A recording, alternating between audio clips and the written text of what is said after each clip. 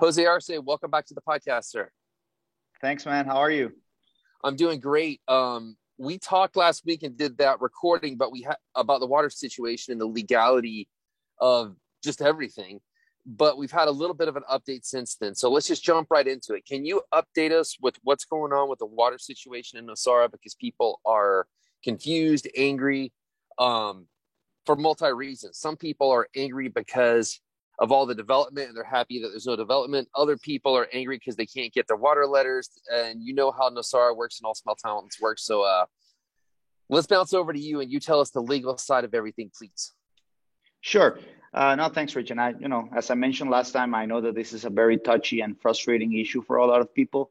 The good news is that on the last week that we talked, I was able to let you know that we had talked with one of the responsible parties at the Costa Rican Water Department, AIA.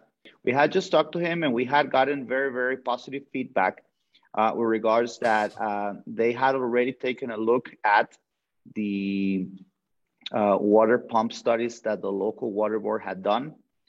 He had, without compromising himself, he had already said everything looks good. And he actually sent them over to the water department at MINAE, which is the environmental authority, in order for the water department to validate the new hydric capacity of each well, okay?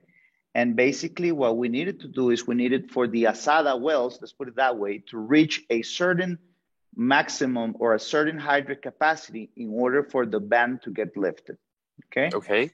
What this person had told us, Oscar, was that from what he had seen, that capacity that we needed to reach was reached through the water pump tests, and that basically it was just a matter of going through the process.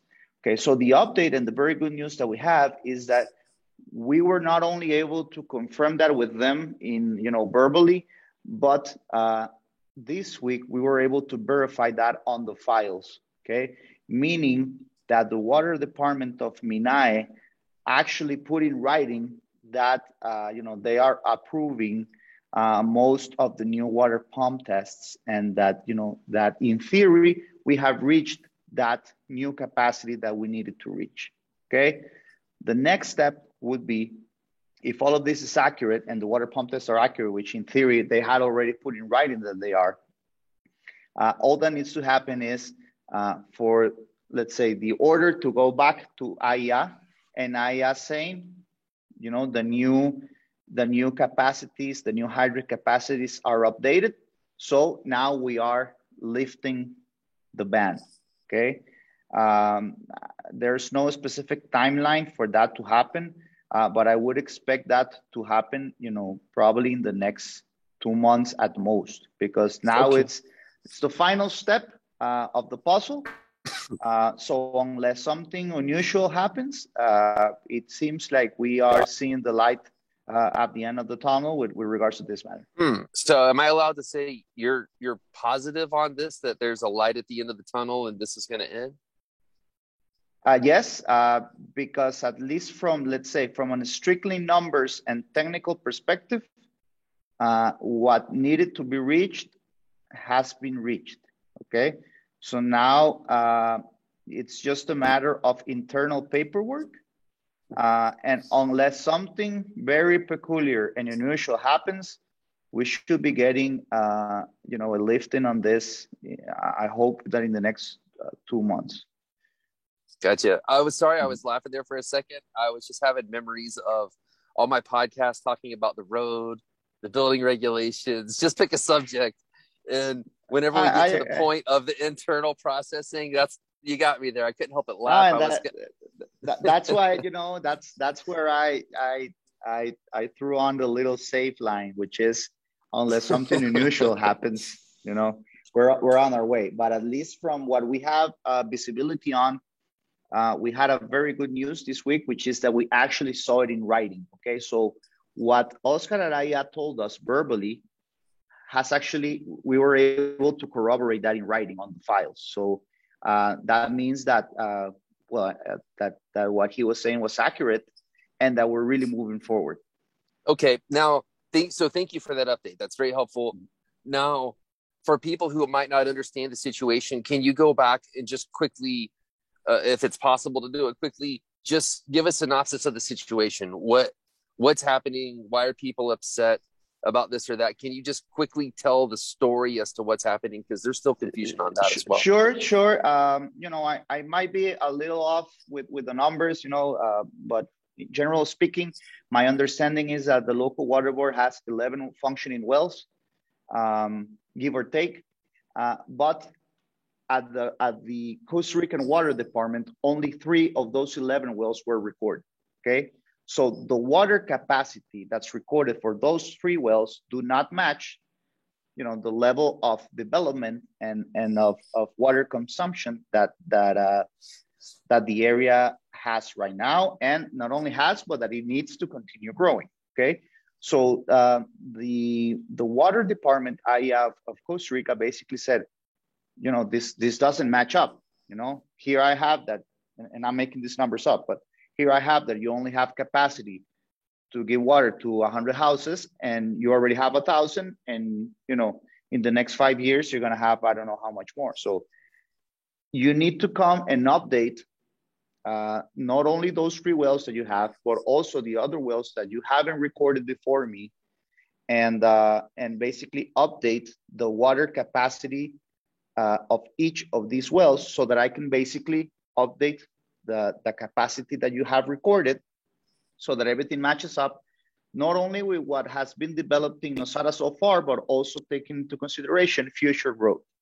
Okay, just a note there. I don't think this is not something that the water board didn't do on purpose. Okay, this is something that was just, all of the water boards in the area are in the same situation. So this is not exclusive to the Nosara area. Okay, so it's not a lack of water that was discovered. It was basically the paperwork and the processing to get this up to date is what happened. Is that what you're saying? Correct. So basically, this is my understanding. Obviously I'm not a water expert, but from the experts that we have talked with, is that this is not a water scarcity problem. It's just a matter of updating, the water capacity of each of these wells, so that in records, that this water capacity is updated. So actually, what the water department, I think, obviously it came probably in a bad moment, and the process is tiring and the time and costly. But what they are asking is, it's actually pretty logical. It just came at a bad time. I got you. That makes sense. Jose, I get contacted for a while, like almost daily, repeatedly sometimes, from people on all different sides saying, well, is this the people who tried to block development with the building regulations didn't get that through, so now they're getting to the powers that be to cut us off water-wise? I hear a lot of that. And then I hear a lot of the other side. I just hear a lot of stuff flying around. So that's why I wanted to get you in from the legal side to clarify what's going on. Do you know of or see any evidence that there's treachery afoot or some sort of insidious activity? Do you know of any of that type of stuff? I just get asked so much about this. I'm trying to use this platform to address this question from your perspective. To give a clear answer, no, I haven't seen anything like that. I know that there are a lot of of stories going around and gossips and things like that. I haven't seen any of those on paper. As you know, this is important for a lot of people in the community, and believe me that if I had seen something like that, I would be one of the first ones to raise a voice, because it also affects what I do, but then on the other hand, what I think is that, at least what we have seen so far, document wise, it makes sense. And although it might have moved slowly, at least we haven't seen anything fishy going on. Having said that, Rich, obviously there is always a chance of something like that happening.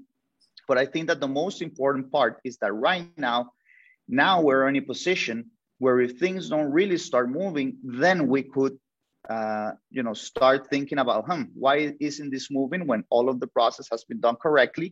And second, I think that now, with all of the progress that has been done, if nothing happens, then we are able to take legal action against certain government entities for not doing their job correctly.